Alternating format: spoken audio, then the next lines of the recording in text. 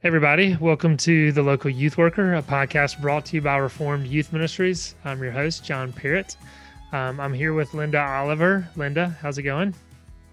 It's going well, John.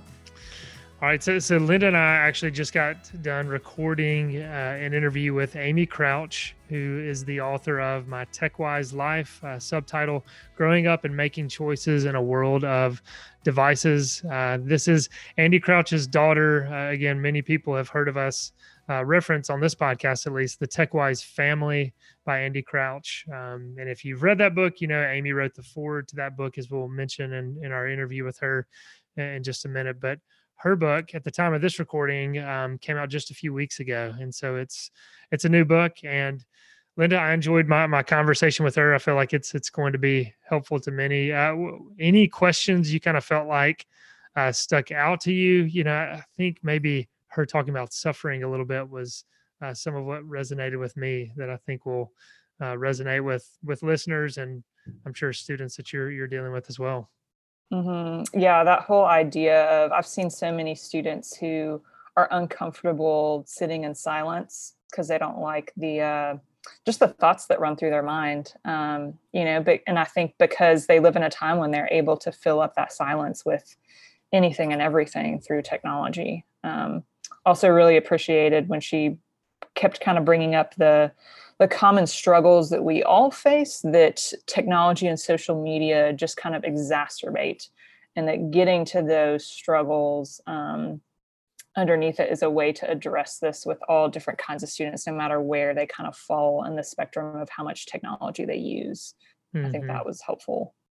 Yeah, I feel like this point cannot be overstated. I know those who listen to the podcast know a few weeks ago, we aired an entire episode dealing with boredom and distraction. And, you know, boredom kind of seems like not that big of a deal, and distraction kind of seems like something innocent. But when we're talking about it in the context of just trying to escape suffering, it becomes a very concerning and deadly thing in a lot of ways, because, I mean, you're really just band-aiding over an issue that's serious. And you just think of, as we're talking about teenagers here, those who are dealing with real suffering, but they're continue to kind of push it down below the surface for years and years and years. You just wonder about the fruit of that, 5 years down the road, 10 years down the road.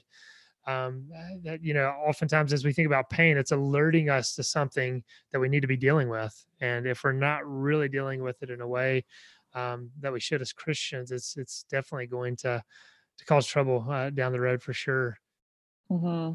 Yeah, I think that's one of the things that if y'all are familiar with the Rooted ministry, I feel like Cameron Cole from there talks about one of the things we really need to be doing is youth ministers is preparing our students for suffering. And so, yeah, this conversation of how technology can make it harder for students to face suffering because they can avoid just thinking about suffering is one that we need to be having. Yeah, and I'm glad you mentioned Cameron, because as our listeners will hear as we get into this discussion, somebody had mentioned one time about students leaving the church, and part of that could be that we're not preparing them for suffering. And I couldn't remember who that was. It might have been Cameron that I had heard that from, and just the importance of preparing our students for suffering. But we definitely we get into suffering. We talk about insecurities, anxiety, depression, things like that. And again, as you'll hear from the outset, Amy talking about this, as a teenager. She was 19 as she wrote this book, and then now she's in her 20s as this book has come out. And so, I think it's just important for there to be a teenage voice on this issue, and not just parents and youth workers speaking to this, as vital as that is, because we've lived life longer, we've suffered more, and so we can bring wisdom into this. But I think it's important to have a teenage voice. So before we get to our interview with Amy, just a reminder to tell everybody to check out our website. We have a lot of Advent resources up there. We have a 6-part study on Advent, and we also have some music that RYM Worship has put out. And so we've put put everything together on a page. If you go to rym.org/Christmas, you'll see some of those Advent resources up there. There's also other Bible studies. One of those Linda Oliver wrote, Church 101. That's a 12-week study that's free. You can download that on our website. There's a lot of other things, but right now we'll get to our discussion with Amy. So I hope you enjoy it. Hey everybody, welcome back to another episode. We have Amy Crouch with us today. Amy, how's it going? Doing well, thanks. Yeah, Amy, why don't you just take a minute? We're going to be talking about your book today, but just go ahead and introduce yourself to our audience. Sure. Well, hello, my name is Amy, and I'm a junior at Cornell University. I'm studying linguistics and English, and I really like to study everything I can possibly fit in my schedule. In addition to being a student, I also just wrote a book called My TechWise Life. And it's inspired both by my experiences growing up with my family, who were very intentional about technology use, and also how I've kind of come to own those intentions and disciplines around technology and really grown into them and chosen to continue them as a young adult. The book is packed with research about what my generation, teens and young adults think about technology, and also my own personal stories, just what it's been like trying to figure out this very complicated new force. So I'm really excited about launching this book and really looking forward to seeing how our generation can really seek to overcome some of the problems and challenges that we face when it comes to technology. Yeah, that's right. And we're looking forward to talking about your new book. We know the TechWise Family was written by your father, and that was released back in 2017. And you wrote the foreword to that book. Yes. So why don't you talk just a little bit about that and then kind of the concept of how this book came into being? Yeah, well, I remember when Dad asked me to write this foreword. I was at first kind of scared because to me, in some ways, our life seemed so normal that writing about, this is what we did, this is what we chose to do. It was kind of difficult to tease out what intentions we had set that were unusual and what was just normal family life. But I think, writing the foreword was really what sparked my realization that, we really have made a lot of unusual choices and they're really good. And they've led to a lot of good things in our lives. And what I focused on in that foreword was essentially wonder. This idea that the world around us is so good, that God has created such a beautiful and good creation. And that if our technologies distract us from it and separate us both from the good other people that God made and the world that he shaped us to live in, then it can really hurt us. And so that has, I think, always been the kernel of what I believe about technology. Yes, there are all of these other ways of thinking about it and other useful practices we can take, but that idea that the world has been created good and we should be paying attention to it, I think has always been behind my beliefs about technology. So for a few years, we kind of floated this idea of me writing a book because I've always loved to write. And it was really fun collaborating on the foreword. But it really started to become a reality when we started getting messages from parents who said, "Hey, I loved this TechWise Family book, but I want something from a teen perspective. Like, I want to know what it's like to be growing up right now in this digital world." And so I guess, a year ago now, which is crazy. A year ago now, I put together a book proposal for my own book. With my dad, we agreed that it made sense to collaborate and have kind of a father-daughter conversation together. And I wrote it both during the summer while I was away from college, and then I also worked on it while I was a student. And I now have just released it, which is really crazy. And it's kind of crazy that it's coming out during a pandemic too. But I'm really hopeful that it will be helpful to people. That's awesome. I actually was able to catch a different podcast that you were on with your dad, I guess pretty recently, where you kind of spoke to some of the inspiration for this too, being that there's been so many things written from generation's perspective, speaking to your generation, saying, hey, y'all have a problem with technology, and you kind of wanted to foster some conversation amongst your generation. Can you maybe speak to that a little bit? And then also, like, was it intimidating to be the one who was saying, hey, let's have this conversation? Yes, well, absolutely. That is one of my biggest pet peeves in this space, is there are so many very well-intentioned and loving adults who nonetheless seem to kind of be giving my generation rules rather than necessarily paying attention to the idea that, hey, maybe we can be coming up with wise practices. Maybe we can be part of this conversation. And, one of the really striking pieces of research that we found in researching this book is actually among teenagers whose parents didn't set any restrictions on technology, about half of them say, I set my own limits.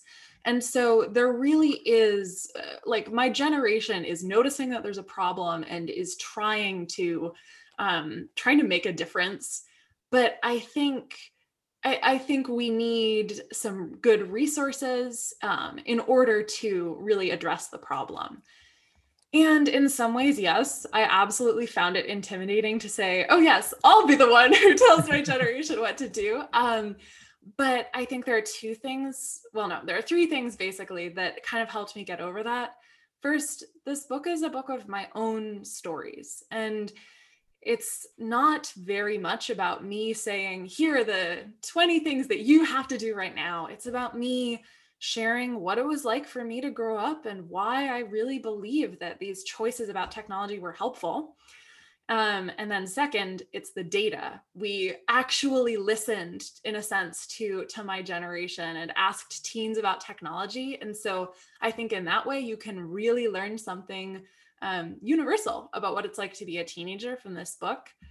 But finally, I think what is kind of most reassuring for me is that this book doesn't have to be the end of the conversation. Instead, I want it to be the beginning of the conversation. This book doesn't have to say everything there is to be said about technology, but what I hope it can do is spark other members of my generation to say, hey, what if we do something? What if I write a book or create a resource or, start doing something about this? And what makes me most excited when I think about this book is not just lots of people reading it, although I'm sure that will be nice. I hope it happens, but also of people choosing to create their own resources and respond in a way that continues this conversation.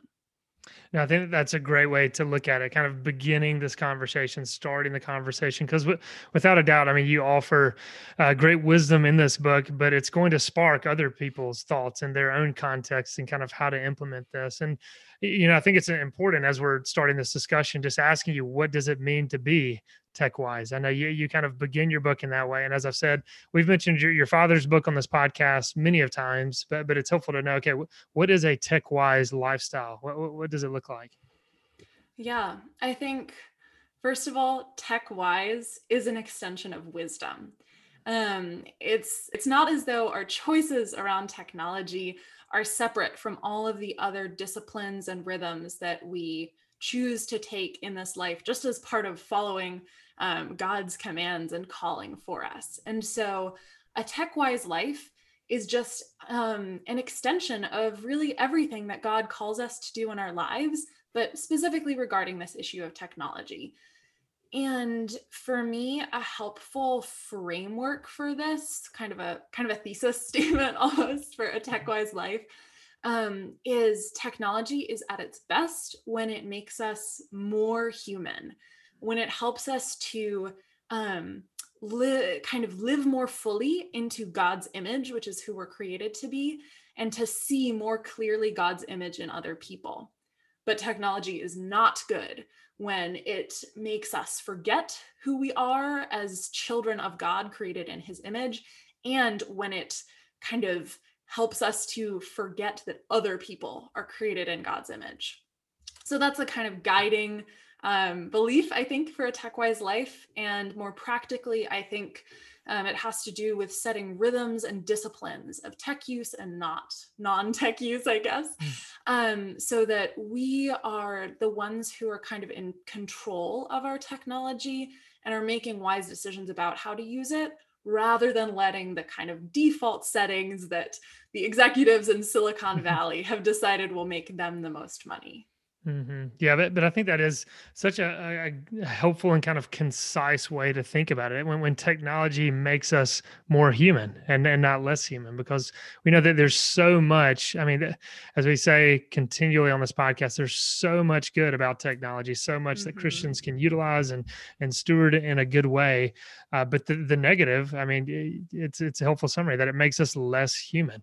It forces us to not see each other as image bearers quite often, kind of more to the negative end of the spectrum. So I think that's a helpful way to kind of put that in. And one of the things you mentioned as far as being a tech wise family is, not having television when you were a younger child. And so I am just curious, your perspective, how did that, and I know you share some of this in the book, how did that impact some of your peer relationships?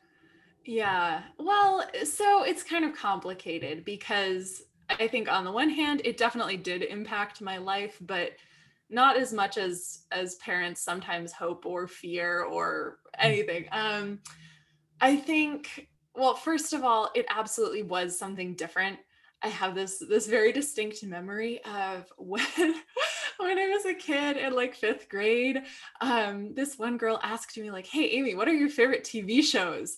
And I was like, "Oh no, I don't watch any TV shows." And so I said, "I like the Phillies because the baseball team of Philadelphia is the Philadelphia Phillies. And the only time I ever watched anything on like a big television was with my grandfather to watch the Philadelphia Phillies." And she was like, "That's not a TV show." So in some ways, yes, it was absolutely different. I didn't have the same things to talk about. And that did in some ways mean that I wasn't it's always hard as a kid to feel like there's something different about the way that you act or think. And so I will say that was a challenge, but not insurmountably so, because I think ultimately maybe I was just fortunate this way. I was able to find friends who, yes, watched more TV than I did, but also shared a lot of other interests. They liked spending time outdoors. They liked reading books. They liked, making music. And so while I definitely had to learn how to be patient in conversations where I couldn't really speak, I also was able to look for people who shared my own experiences and my interests. And so I would say that I definitely noticed that there was a difference, but that fortunately, I was able to, it wasn't the most important difference. Yeah. And I think some of our reaction to that is I mean, if we're honest, our idolatry to television, thinking, okay, how can anyone survive without television? But yeah, I mean, you speaking to just the ways to kind of find those commonalities to connect with friends, it does deepen relationships in many ways. So that's, interesting for sure. Well, that reminds me of something that you say on page 30 in your book. You're talking about, I certainly noticed that my family was unusual when it came to our use of technology, and maybe you had delayed social media access, all that kind of stuff. And you say, but I can't find any painful memories related to it. I just wonder if you can speak to that a little bit. Can you tell us why it is that that's the way you would feel about it? Was it because technology wasn't replaced with emptiness, but it was replaced with something else? What was your experience of that? Yeah, absolutely. And I think I was kind of specifically speaking about social media there, but generally speaking, yes, I noticed that there were ways in which our family did things differently.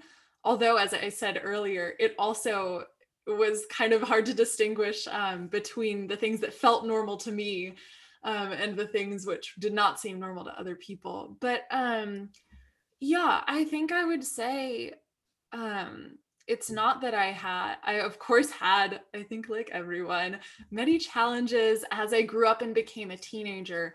But it wasn't about my having less technology than other people. It was about all of the usual difficulties of just being somebody who's trying to figure out, who I am and how to relate to other people.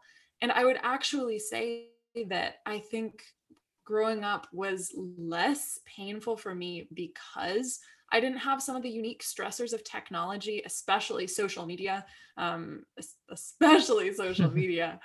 And so I would say that while living this tech-wise childhood didn't save me from all of the usual problems of growing up, I do think that it prevented a lot of the technology specific problems and struggles that faced my generation and kind of added an undue amount of stress.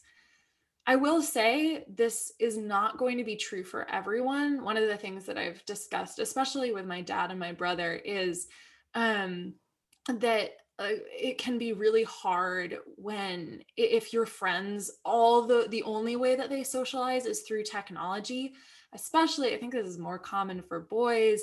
If all your friends want to do is play video games, and so I don't want to say that every child who's growing up lower tech will be kind of as fortunate as I am, but I do think I felt very fortunate, and I think I was spared a lot of pain and stress by not having to deal with these challenges.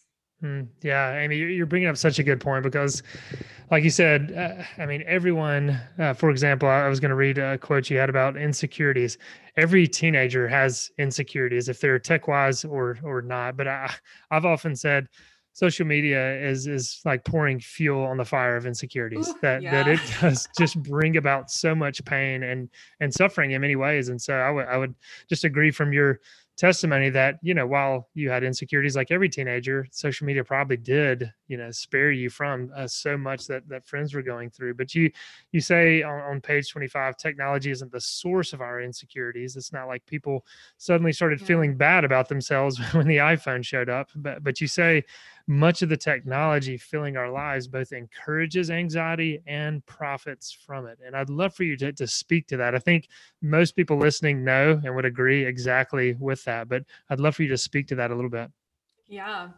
Oh, there are almost too many examples. I'm like, what should I talk about? There's so much. Well, I think social media is the obvious example, especially for young women. I just don't think it's that healthy for every young woman who's trying to figure out what it is to be herself, to be kind of forced by social media to create a brand of this is my perfect life, and then to also spend a lot of time looking at what everyone else portrays as their own perfect life.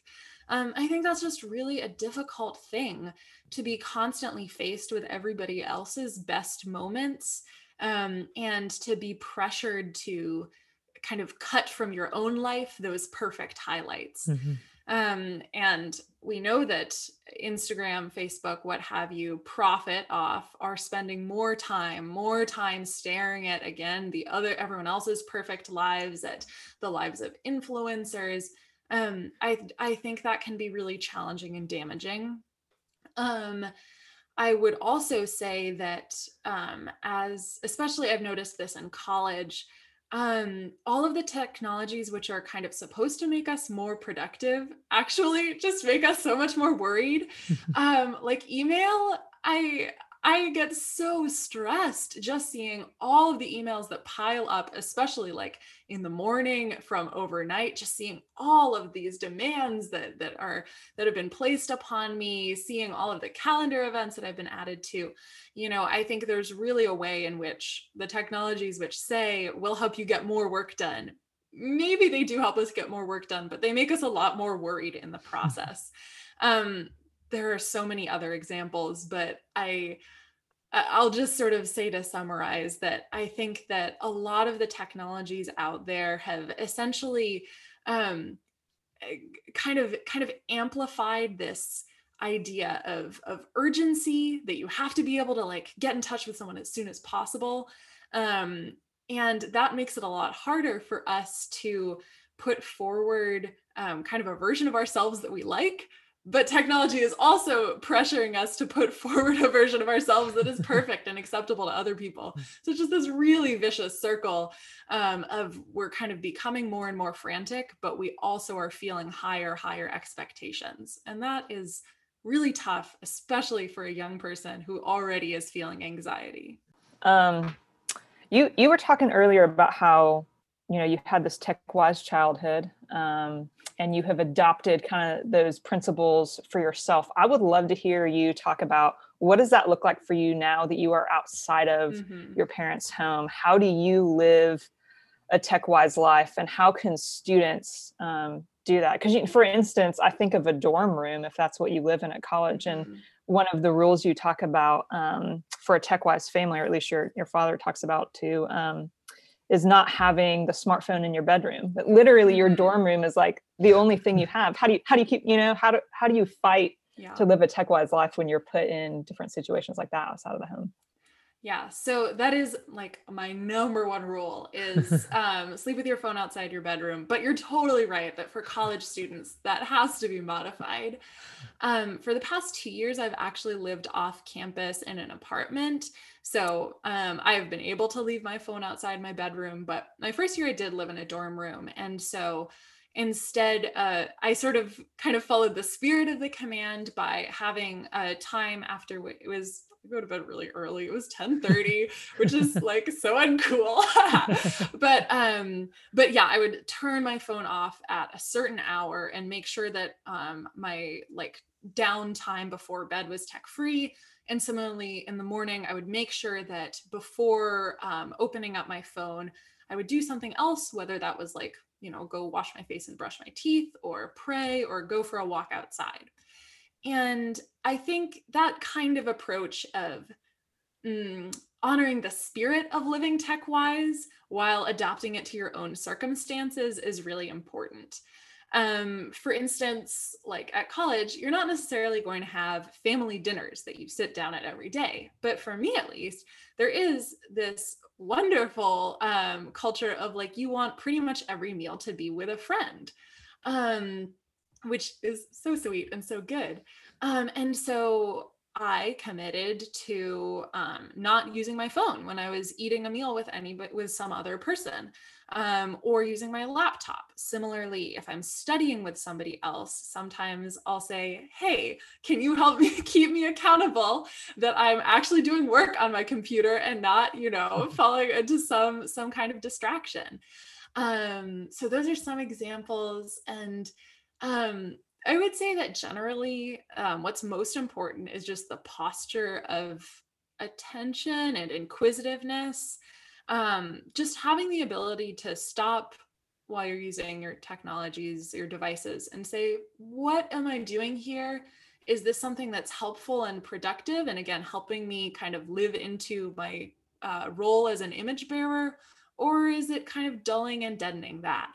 I think that if we are willing to ask those kinds of questions and willing to answer them honestly, no matter what situation we're in, we'll be able to find a way of living that's tech-wise. Mm-hmm. Yeah, and Amy, just following up on that, I mean, it's great to hear just the different context you're in and how you're seeking to apply some of these in that context. And I love as you're bringing up getting a meal with somebody and trying to be tech free as you're having that meal. And I'll just say that's one of my pet peeves is getting a meal with somebody and they've got an Apple Watch on or something, and they're constantly checking it. And I'm thinking, I just want to say what you're doing right now is rude. And I'd like to be able to just have a conversation with you.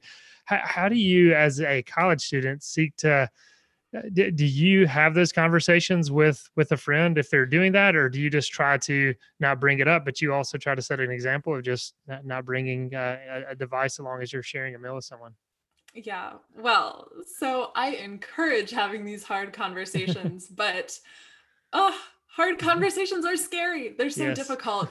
And I don't think that we're necessarily always called to have those conversations every time some kind of behavior in a relationship is bothering us. That's just kind of part of being a friend, is figuring out where and when is an appropriate time to grow together. However, I do think that when it comes to technology, we need to consider having these conversations. And for me, the number one rule when I talk with somebody about technology is to not use kind of blaming language, but instead to acknowledge that we're both in this together. Maybe I don't, maybe I'm less tempted to look at my phone while I'm eating with somebody, but nonetheless, I still, struggle with using technology. And so I try to approach these conversations as kind of a communal agreement, saying, hey, it's really difficult to keep from checking our phones at dinner because we're getting all of these notifications and everything feels urgent. What if we could make a little pact together that we both put our phones, like turn off notifications and put them in our backpacks while we eat? I think that kind of approach of saying, let's do this together is so much better than, what you're doing is wrong and you should stop it.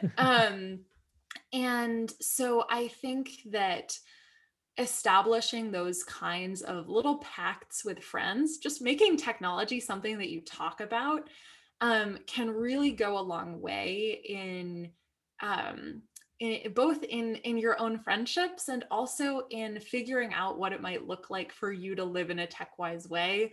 I think it's always better for us to figure these kinds of problems out in community. And I really think that if we start from this common assumption that we all have some trouble dealing with technology, then the hard conversations can be made, if not easier, at least more loving and friendly. I think I might shift us to the topic of how youth ministries use technology and social media. And obviously you're not someone who works in youth ministry, so I don't expect you to be the expert here, but I think you just have a lot of good thoughts for us to think about. Have you noticed any pros and cons of how youth ministries tend to use technology or social media? How might youth ministries become more tech-wise? Do you have some thoughts in that area you could share with us? Yeah. Yeah, this is a good question. I would say, first of all, we can absolutely see kind of some of the positive ways to use technology in youth ministries. Often we'll see youth leaders use social media to spread the word about a gathering, to facilitate some kind of fun game at youth ministry. Although I know you mentioned earlier that maybe this is not the games model of youth ministry. Even things like being able to send a text to a student and just check in at any time, those are really good things. And I think those are examples of amplifying the good things about youth ministry with technology rather than kind of replacing them. I honestly would say that I think the number one things that youth leaders need to do more is just to talk about devices. In my own personal experience, I don't necessarily see kind of egregious errors in device use. But I do think that for a topic which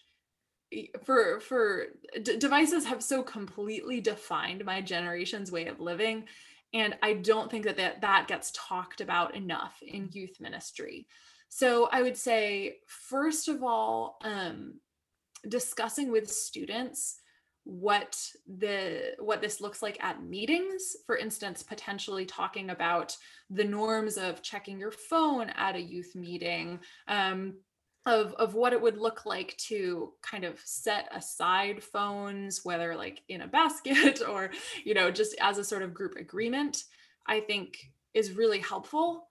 And also just having ongoing conversations about how, for instance, social media, access to the internet, video games are influencing individuals' lives. I think we just need to be shining a spotlight on that. And I really feel that having youth leaders treat technology as a primary issue and force that's shaping students' lives rather than some kind of, extra thing that, oh yeah, students will look at their phones. I think that will be helpful. Yeah, I totally agree. And I just think that this is an area the church needs to speak up more on, just as a whole, not just youth Mhm. ministries. We need to be having more conversations about this. And I know it seems like I heard someone say, when they were talking about the stats of youth who grew up in the church, but then leave the church as they grow older. And some had thrown out the idea that it could be that we're not preparing our students for suffering. And I Mm, know an aspect that you bring up in your book is that we can utilize technology to ease our suffering, that we can yeah. often just kind of run there as a way to kind of distract us from it. So I'd love for you to Mhm. speak to that, and then also how we might can possibly kind of speak to students on this issue of utilizing their Yeah. technology to flee suffering. Well, first of all, I will just very fully confess, I think this is the thing that most tempts me when it comes to technology, um, is using it to avoid my own suffering. Mhm. Yeah, and so that is perhaps why there's so much in the book about that. But I find it really, really compelling when I'm feeling worried, stressed, upset to not like go talk to people about it or pray or seek some kind of real healing. Instead, I'm so tempted to just like go on my phone, I don't know, watch a YouTube video, read some, I love to cook, so like read some recipe blogs. And I think this is because it is so good at numbing us in the moment. Technology is really good at just distracting us and giving, just it gives me something else to think about than whatever painful thing has happened to me that day. But I really don't think this is good.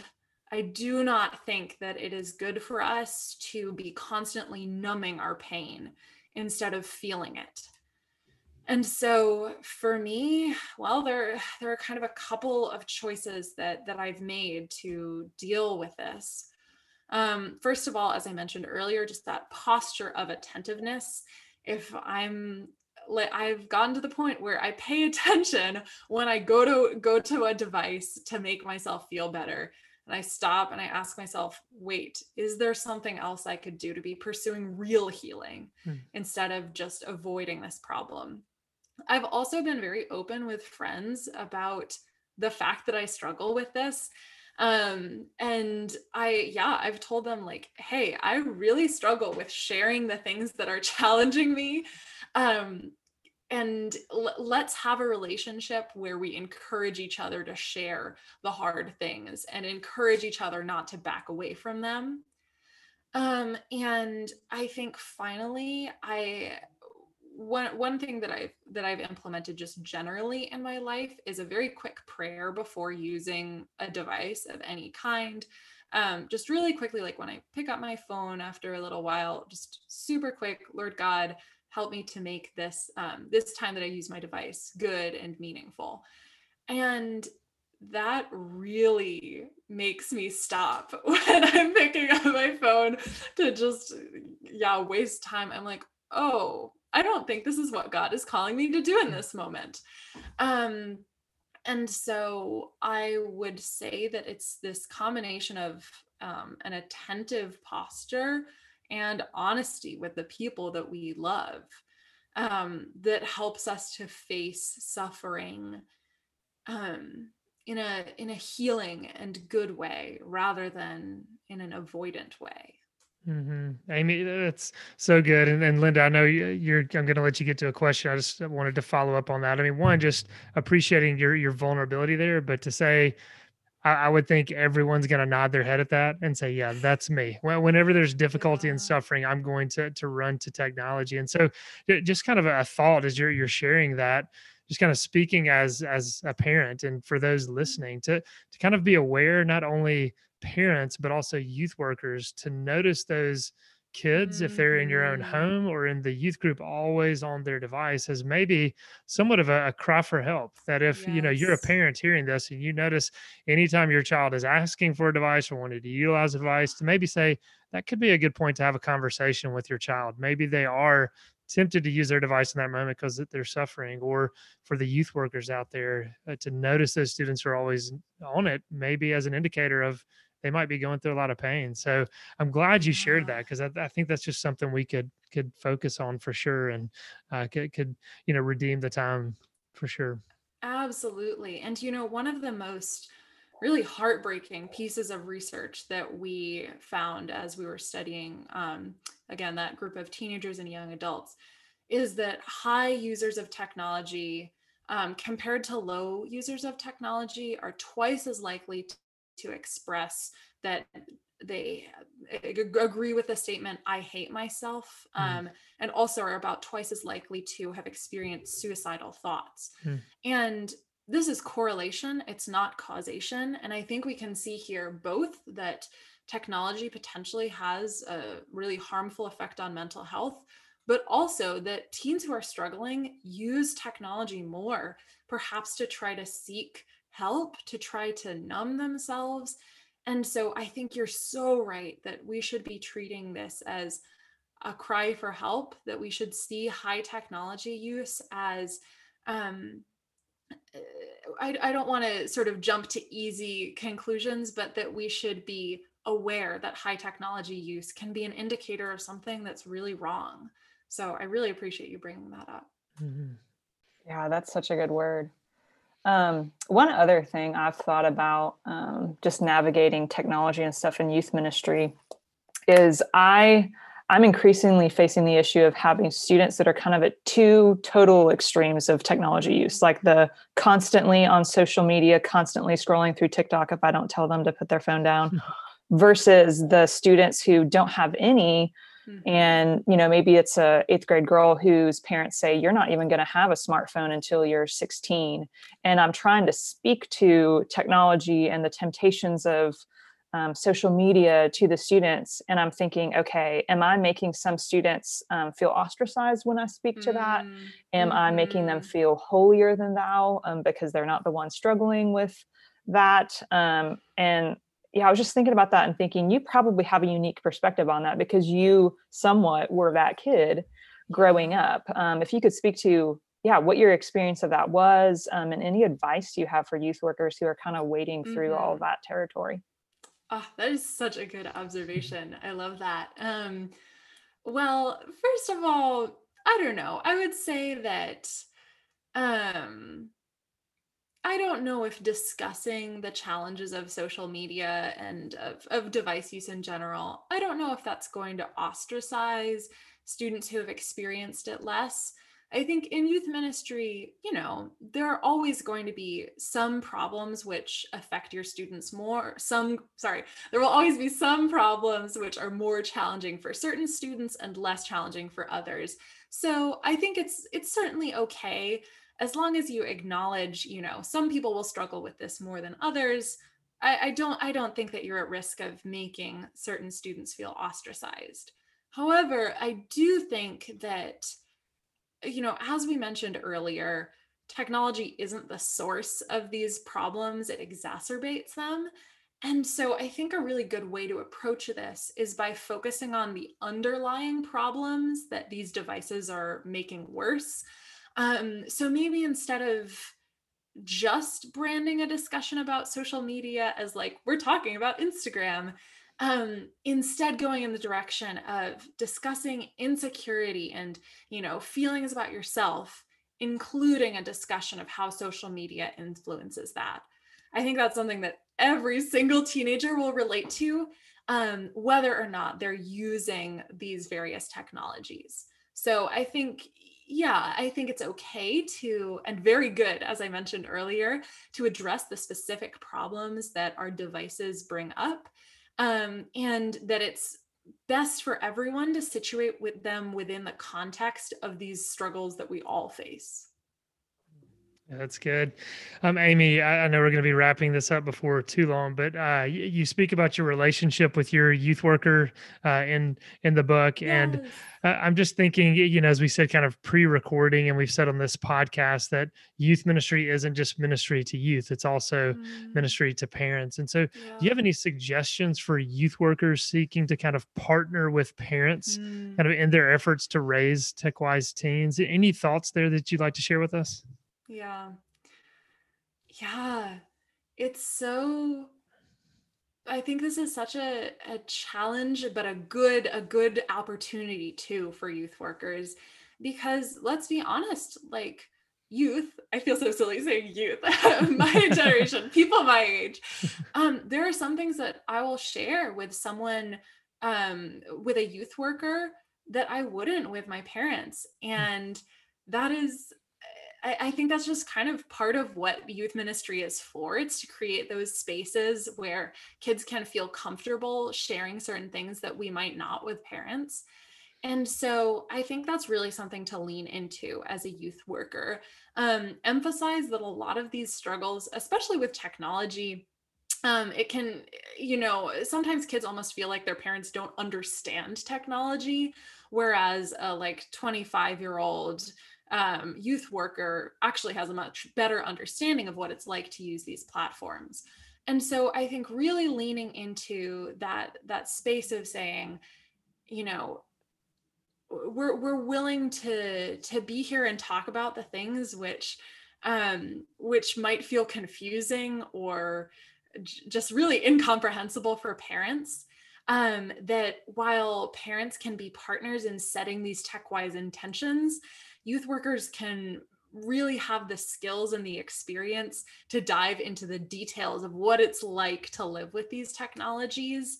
And I think also, finally, just youth workers can encourage students to invest in their relationship with their parents. One of the things I'm really grateful for is that I have such a special relationship with my parents. I really love them dearly and trust them.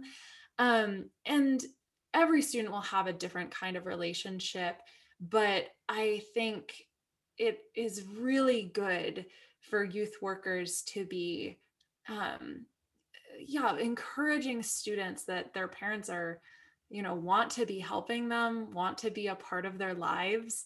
That'll look different for every kid, but I think that anything a youth worker can do to help kids understand their parents' role in their lives a little more is really good and really special.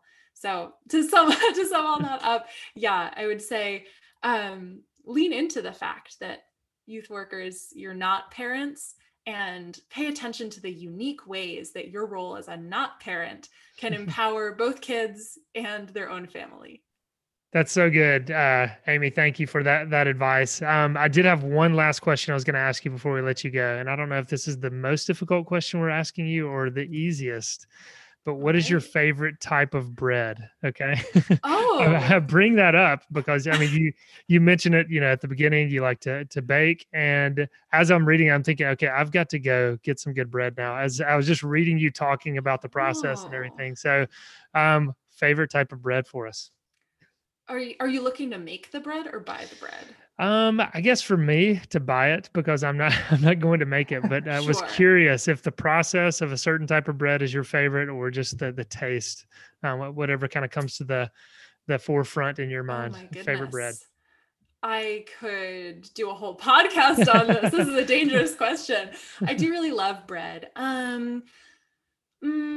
Well, like millions of others during the pandemic, I did start making sourdough bread, and it's so good. I know some people have kind of abandoned it, but I have kept my little starter that I made in March. And wow, it is just so delicious. It's so tangy. The texture is so light. The crust is really crisp and beautiful. And I also just feel very proud that it's like my yeast from my own air, which is kind of a silly thing to be proud of. So I do love sourdough bread. And I think that's one of the most delicious and all-purpose breads. You can make a sandwich. You can have it just like toasted with some butter. So I'm team sourdough. Yeah, I think, and am I mistaken? San Francisco, isn't it known for sourdough? Isn't that right? Well, I don't know if actually. Okay. So my wife and I went out there for our 10-year anniversary, and they had, it seemed like a bread company out there that was kind of known for sourdough. And I thought that area might be kind of known, but who knows? Someone out there can correct me on that, but I didn't know if you could. Look, Amy, the name of the book is My Tech-Wise Life, Growing Up and Making Choices in a World of Devices. This was released by Baker Books. Isn't that correct? Yeah, Baker Books. People can find it on Amazon. And I know Linda and I spoke pre-recording, and we would say this is a must own for parents to pick up, not only to read, but to also put in their hands of teenagers, for youth workers to utilize. I mean, I could see youth workers using this in small groups and having discussions about it. But Amy, we really appreciate you taking the time to come on the podcast, but also writing this book. I know it's a useful resource. Wow. Thank you so much. It's been so fun to talk to you. And the bread question, so good. Have not been asked that yet. All right. Thanks a lot. Have a good day. You too. Oh, come and buy without money. Oh, come and feast without pay. For the King has opened his banquet hall to the beggar, the outcast, and the slave. For the King has opened his banquet hall to the beggar,